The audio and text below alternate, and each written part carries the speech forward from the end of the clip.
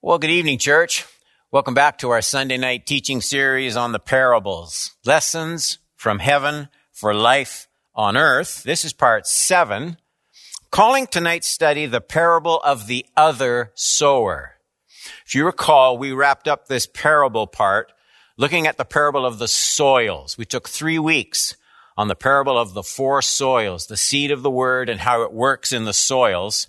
And then Jesus follows up with this parable of the other sower. So we're looking at Matthew chapter 13. Get a Bible. Verses 24 to 30. He put another parable before them, saying, "The kingdom of heaven may be compared to a man who sowed good seed in his field." That's kind of what we were studying in the parable of the soils. 25, "But while his men were sleeping, his enemy came and sowed weeds among the wheat and went away. So when the plants came up and bore grain," remember some 30, some 60, some 100-fold Jesus talked about. "When the plants came up and bore grain, then the weeds appeared also. And the servants of the master of the house came and said to him, 'Master, did you not sow good seed in your field? How then does it have weeds?'" So there's the issue. Weeds among the good fruit. Why is this world all messed up? Where does this wickedness come from? This is what people want to know. If God is a good God, look at all the terrible things going on. How do you Christians believe in a good... Whence these weeds? Where do the weeds come from? 28. "And he said to them, 'An enemy has done this.' So the servant said to him," and this just seems to make sense, "'Then do you want us to go and gather them, the weeds? Let's just go get the weeds.' But he said to them," and this must have been surprising, "No, don't do that. Lest in gathering the weeds, you root up the wheat along with them." 30, "Let both grow together until the harvest." There's a harvest coming. "And at harvest time," not before, but at harvest time, "I will tell the reapers, gather the weeds first and bind them in bundles to be burned, but gather the wheat into my barn." Okay, that's the parable. And then just like with the soils, Jesus gives the explanation of the parable, and he picks it up in verse 36. So keep reading, Matthew 13:36. "Then he left the crowds and went into the house, and his disciples came to him saying, 'Explain to us the parable of the weeds of the field.'" Jesus, what does this mean? 37. Jesus answered, "The one who sows the good seed is the Son of Man." It's the gospel. "The field is the world." Okay, that's clear. "The good seed is the children of the kingdom." Now, it's slightly different. In the parable of the soils, the good seed is the word. It says clearly. Here, the good seed, Jesus is changing his imagery. The good seed, they're people, the Christians, the people of the kingdom. Middle of 38. "The weeds are the sons of the evil one." So these are people too. 39. "The enemy who sowed them is the devil." Jesus keeps his explanation very clear. "The harvest is the close of the age." That's when Jesus comes again. "The reapers are angels." 40. "Just as the weeds are gathered and burned with fire, so it will be at the close of the age." There's going to be judgment for the wicked. There's just no getting around what Jesus says. 41. "The Son of Man will send his angels. They will gather out of his kingdom all causes of sin and all lawbreakers." It kind of messes up a pre-trib rapture theory where the weeds are gathered first and then the crop. It's kind of the exact opposite of what we've kind of come to think. "So the Son of Man will come," 41, "he will send his angels. They will gather out of his kingdom all causes of sin and all lawbreakers and throw them into the fiery furnace. In that place, it's a place, a real place, there will be weeping and gnashing of teeth. 43. Then the righteous will shine like the sun in the kingdom of their Father. And then Jesus, he's the only one who ever says these words. Only Jesus says this. He who has ears, let him hear. Pay attention, Jesus is saying. So this parable follows right on the heels of the parable of the four soils. But it kind of layers another level of truth. I have 4 ideas that I want to try and present hopefully fairly quickly, okay? Point number 1. We are never to forget there's a spiritual and personal mind orchestrating opposition to God's work in this world. I get that in verses 24 and 25. He put another parable before them, saying, the kingdom of heaven may be compared to a man who sowed good seed in his field. But while his men were sleeping, his enemy came and sowed weeds among the wheat and went away. And then the explanation, 38, 39, very clear explanation, no doubt about it. The field is the world. The good seed, that's the children of the kingdom. The weeds are the sons of the evil one. The enemy who sows them is the devil. The harvest is the close of the age, and the reapers are angels. Clear as a bell.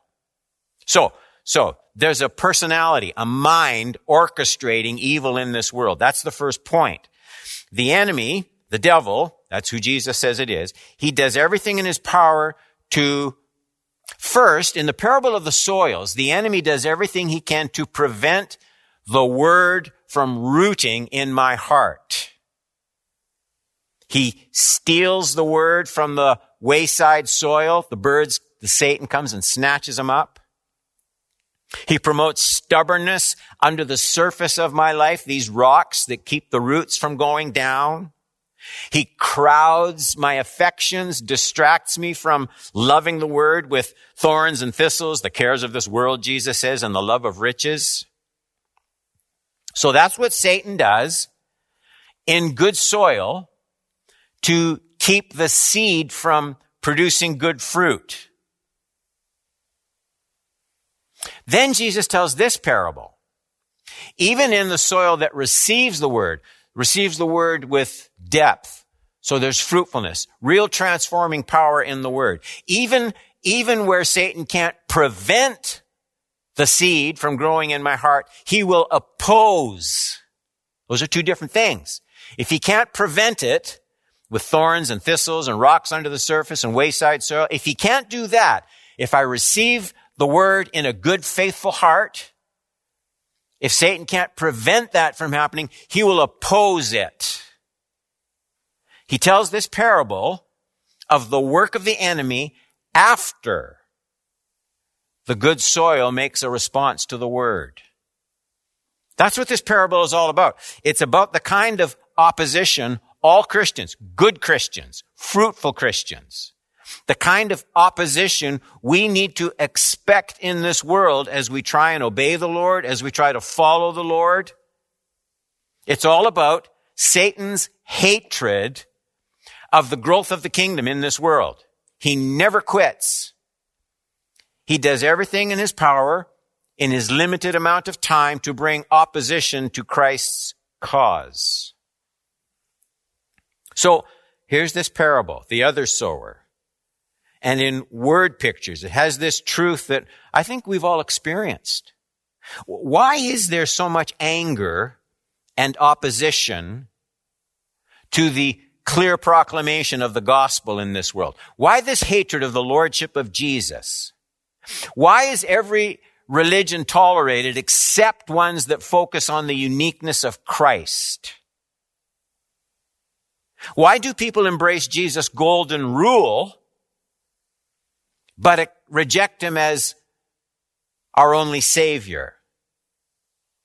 Why are there whole empires that will forbid the gospel? Why, when people want to curse, do they say Jesus Christ? You never hear anyone say, oh, Buddha. Why just Jesus? That's the question. That's the issue this parable is hitting straight on as Jesus tells it. What did Jesus do to deserve such terrible treatment in this world? Put it another way. Why is it so hard to instill standards of holiness and purity in young minds? Why is it that whenever you try to teach basic standards of righteousness to families or congregations or students, you feel like there are whole industries pushing in the opposite direction? Who is making wickedness and stupidity so popular, so appealing? Who's doing this? Who is greasing this downward path for those who are lazy in studying truth and holiness? And I think you start to see this is a really powerful parable that hits these issues straight on.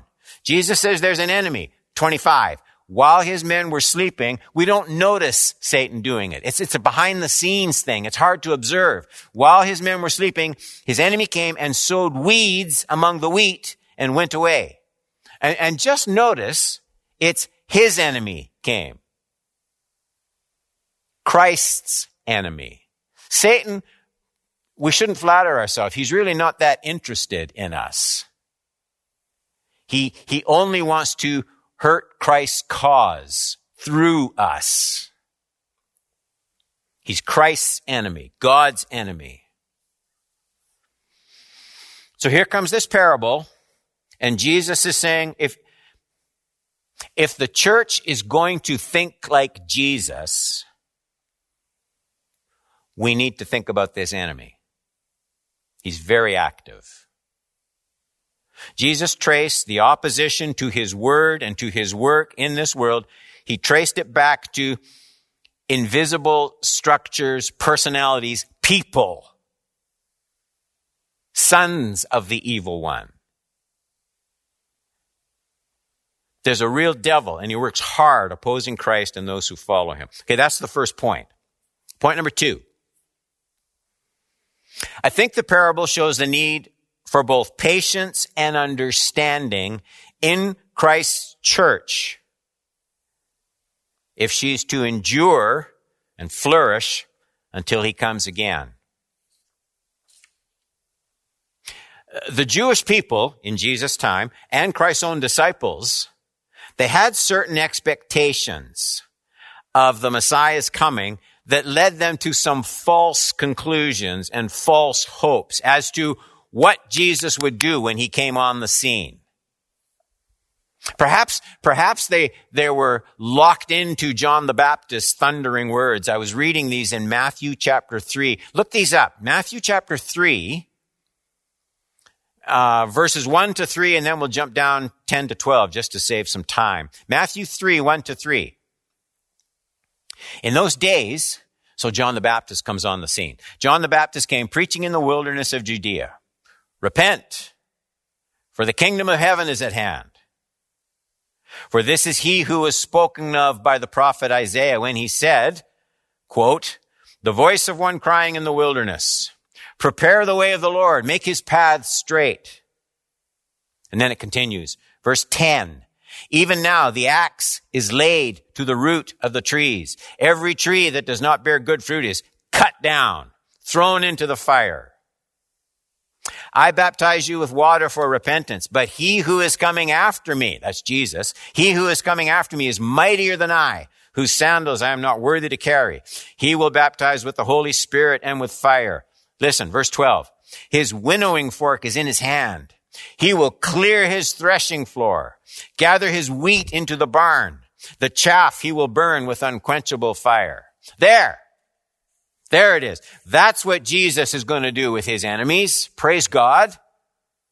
He's going to come with such blazing power and authority that finally, he's going to crush all the opposition. The king will rule with unchallenged authority. And this was their expectation. You can see it even when it gets twisted up in the disciples' minds a little bit. Look at James and John. Look what they said when these Samaritans refused to accept Jesus' message. It's in Luke chapter 9, 51 to 56. When the days drew near for him to be taken up, he's going to be crucified, rise from the dead, ascend to heaven. When the days drew near for him to be taken up, he set his face to go to Jerusalem, and he sent messengers ahead of him, who went and entered a village of the Samaritans to make preparations for him. Look at this, 53. But the people did not receive him, because his face was set toward Jerusalem. Jews, Samaritans wanted nothing to do with each other. And when his disciples, James and John, saw it, they said, get this, Lord, do you want us to tell fire to come down from heaven and consume them? He turned and rebuked them. They went to another village. That's what the Messiah should do with these wicked people. Burn them up. Get the opposition out of the way. Rip out the weeds. John the Baptist, so praised for his greatness by Jesus himself, he had a hard time with this same issue. I don't want to wear you out, but look at Matthew 11, 2 to 6. John is in prison, okay? Now, when John heard in prison about the deeds of the Christ, he sent word by his disciples and said to him, so he's saying to Jesus, are you the one who is to come? Or shall we look for is there somebody else? This is the same John the Baptist. Behold, the Lamb of God who takes away the sin of the world. Only, what's happening here? Well, John's in prison. The weeds are winning. Are you the one? This isn't turning out the way I thought it would. Things are all messed up. 4, Jesus answered them, go, tell John what you hear and see. The blind receive their sight, the lame walk, lepers are cleansed, the deaf hear, the dead are raised, the poor have the good news preached to them. Blessed is the one who's not offended by me. Don't get false expectations. It's not that John was afraid to face persecution. That's not it. It's not even that John was afraid to die. That's not it. These words of John, they aren't really words of fear. They're more words of confusion. The Messiah was supposed to come and trample his enemies. He was supposed to put an end to persecution and oppression. He's supposed to rip out the weeds. Then why is John in prison? Had he missed something? Why are the enemies partying and dancing upstairs, and John, the righteous proclaimer of Christ, is in prison? Where was that winnowing fork and the sword cutting into the roots of the trees? It's not just some distant, remote theological issue, church. This is a red-hot coal in the minds of many people today. You've heard the questions 1,000 times.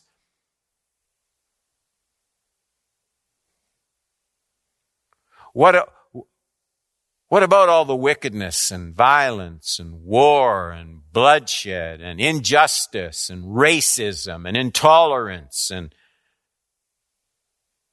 why is this world the way it is? Why does blasphemy go unchallenged? And Jesus tells this parable, reminding me, reminding you, his is not the only kingdom being built in this world. There's another sower, very active. Remember the presence of the enemy. See the root of the evil that pervades this present worldly scene. If you're looking for all these things to disappear now, you're going to be frustrated, doubtful, discouraged, and confused. And here's why this is all so important. Point number 3. This parable not only deals with where opposition comes from, it also tells the church what she should be doing about it. And this is a hard pill for us to swallow, I think. There's a lesson in this parable that especially progressive Christians are going to find very hard to accept. These words directly from Jesus. Look at 28 to 30, Matthew 13, 28 to 30. He said to them, the master says to the people with the question, an enemy has done this. So the servant said to him, this is the logical question, isn't it? Do you want us to go and gather them? We got to do something about this. And they must have been shocked. 29, he said, no. What? No. Lest in gathering the weeds, you root up the wheat along with them. 30, let both grow together until the harvest. These workers don't want to wait until the harvest. They want to fix this now. And the master says, no, harvest. Think about harvest. And at harvest time, verse 30, I will tell the reapers, gather the weeds first, bind them in bundles to be burned, but gather the wheat into my barn. Okay. An enemy has done this. Good. There. Now we know. That's where the opposition comes from. So the laborers have a great idea. Well, we're going to fix this. Let's go and tear up those weeds by the roots. No, the master says. That's not my plan. You'll do more harm than good that way. I will deal with this problem at the judgment, harvest. Let me try to say this in a way that can be as rememberable as I can. And let me explain this in case you jump to a wrong conclusion. But here's the point I want to make. It is not the role of the church to stamp out all the wickedness in this world. I hope that doesn't shock you too much. It is not the job of the church to win every debate, to stamp out all the wickedness. It is the job of the church to proclaim the gospel and convert the lost to Christ. Now, don't get confused here. It is the job of the church to correct, punish, and at times even discipline wickedness that is in the church. The Bible talks about that. Jesus, Paul, and others deal very pointedly with that. But in this parable, Jesus isn't talking about wickedness in the church. He's talking about wickedness in the world. 38, the field is the world. See that in verse 38? The field is the world. That's what Jesus is addressing here. Wickedness in the world. And Jesus says it's a huge mistake. No, it's spiritually wrong for the church to spend her time sniffing out and rooting up all the agents of wickedness in this world. Well, what are we supposed to be doing? Fortunately, we don't have to guess and we don't get to pick our own job description. We have an assignment. So Matthew 28, 18 to 20, you know these words. And Jesus came and said to them, all authority in heaven and earth has been given to me. Go therefore and make disciples of all nations, baptizing them in the name of the Father, the Son, and the Holy Spirit, teaching them to observe all that I have commanded you. Behold, I am with you always to the end of the age. That's Jesus. You get the same idea from the Apostle Paul. 2 Corinthians 5, 17 to 20. Therefore, if anyone is in Christ, he's a new creation. The old has passed away. Behold, the new has come.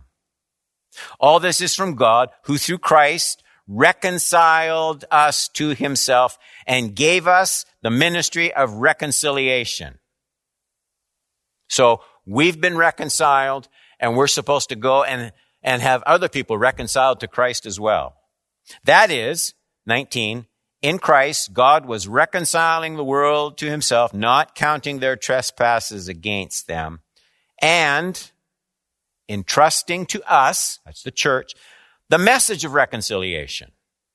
Therefore, here's the church, we are ambassadors for Christ, God making his appeal through us. And we implore you on behalf of Christ, be reconciled to God. There's our message. Get right with God. That's the mission of the church. She's to call people everywhere to salvation through faith in Jesus Christ, God's Son, our only Redeemer. Now, here's what happens. As people come to Christ, they must lead other people to Christ. And all of these Christians move out into their own worlds. They become Christian police officers, Christian teachers, Christian parents, Christian politicians, Christians in the media. And they, as individual Christians, not the church, the Christians, they become salt and light. People see their good deeds, glorify their Father in heaven. And so in Jesus' parable, these noble but confused workers, they're all set. They're angered, like we all are. The seeds of the enemy, the wicked people doing bad things, striking out against Christ, opposition to Christ. And these workers, they're chewing at the bit to rip out these weeds. And then, in Jesus' warning, waving red flags and blowing a whistle, no, that's not the way to do it. Don't put your enemies there. Your calling isn't to eliminate evil. Your calling is to intercede in prayer and proclaim the gospel, because nobody else is doing that. This is always the reminder the church needs to receive. Read your New Testament, because there are some shocking things you should notice. Aren't you surprised that neither Jesus, nor Paul, nor Peter, nor James, nor John, none of them really say one sentence about the social evils of the day and what the church should do about it? That really bugs a lot of people. You don't have in the Bible a manual for moral reform in society. It's not in there. The Bible was never written to be a moral handbook for all the people of the world, regardless of saving faith or not, just to achieve a more just life in this fallen world. The church was never called to just eradicate these evil from society at large. The Bible was written, Old Testament to New, to trace God's saving plan. From Old Testament prophecy and prediction and picture and model to New Testament fulfillment. And the church exists to make sure that message reaches everyone before harvest time. Well then, boy, Pastor Don, I don't know. What about all those weeds? The opposition, the persecution, the wickedness that's just constantly warring against Christ's kingdom. Well, here's what Jesus said in his parable. That's our last point, point number 4. Christians must labor, and this gets harder and harder to do. Christians must labor with full confidence in God's righteous judgment at the end of the age. 30, Matthew 13, verse 30. Let both grow together until the harvest. At the harvest time, I will tell the reapers, gather the weeds first, bind them in bundles to be burned. Gather the wheat into my barn. And then Jesus explains those words further. I know we read them, but I'm going to read them again. They're so important. Matthew 13, 39 to 43. Jesus gives the explanation. This isn't parable now. This is factual information Jesus is giving.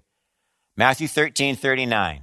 The enemy who sowed is the devil. The harvest is the close of the age. The reapers are the angels. 40. Just as the weeds are gathered and burned with fire, so it will be. This is going to happen. That's what Jesus is saying. So it will be at the close of the age. The Son of Man, Jesus says, that's me. The Son of Man will send his angels. They will gather out of his kingdom all causes of sin and all lawbreakers and throw them into the fiery furnace. If you don't like that, tell Jesus. In that place, there will be weeping, gnashing of teeth. 43.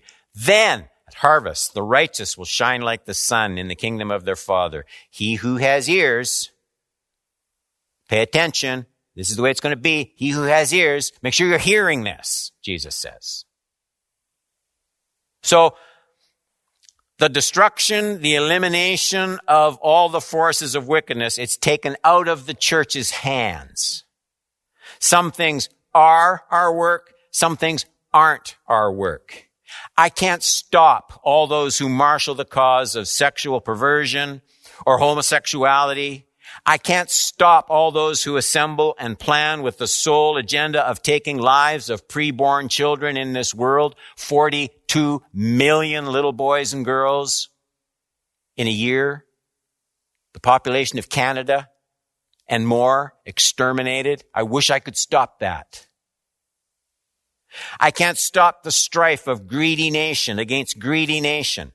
But listen, as a Christian citizen, not the church, as a Christian citizen, I can vote, I can lobby, I can protest, I can marshal everything I can marshal, and I should make all the difference I can. But the church collectively, not Christian citizens, the church collectively has a different role from the Christian citizen. Tell you what I do know for sure, and I'll tell you what I have to do to be ready for my appointment before the judge of this world. I'm going to read another text. It's Ephesians chapter 6. Ephesians 6, 10 to 20. Paul, finally, be strong in the Lord and in the strength of his might. Put on the whole armor of God that you may stand against the schemes of the devil. That's the other sower in Jesus' parable. We don't wrestle against flesh and blood, but against the rulers, against the authorities, against cosmic powers over this present darkness, against spiritual forces of evil in the heavenly places. Therefore, what are we supposed to do? Take up the whole armor of God that you may be able to withstand in the evil day, and having done all, to stand firm. Stand therefore, having fastened on the belt of truth, having put on the breastplate of righteousness, and as shoes for your feet, having put on the readiness given by the gospel of peace.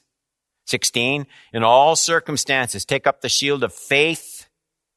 Faith in that harvest. It's coming. Harvest time. Trust. Take up the shield of faith with which you can extinguish all the flaming darts of the evil one. Take the helmet of salvation, the sword of the Spirit, which is the word of God, praying at all times in the Spirit with all prayer and supplication.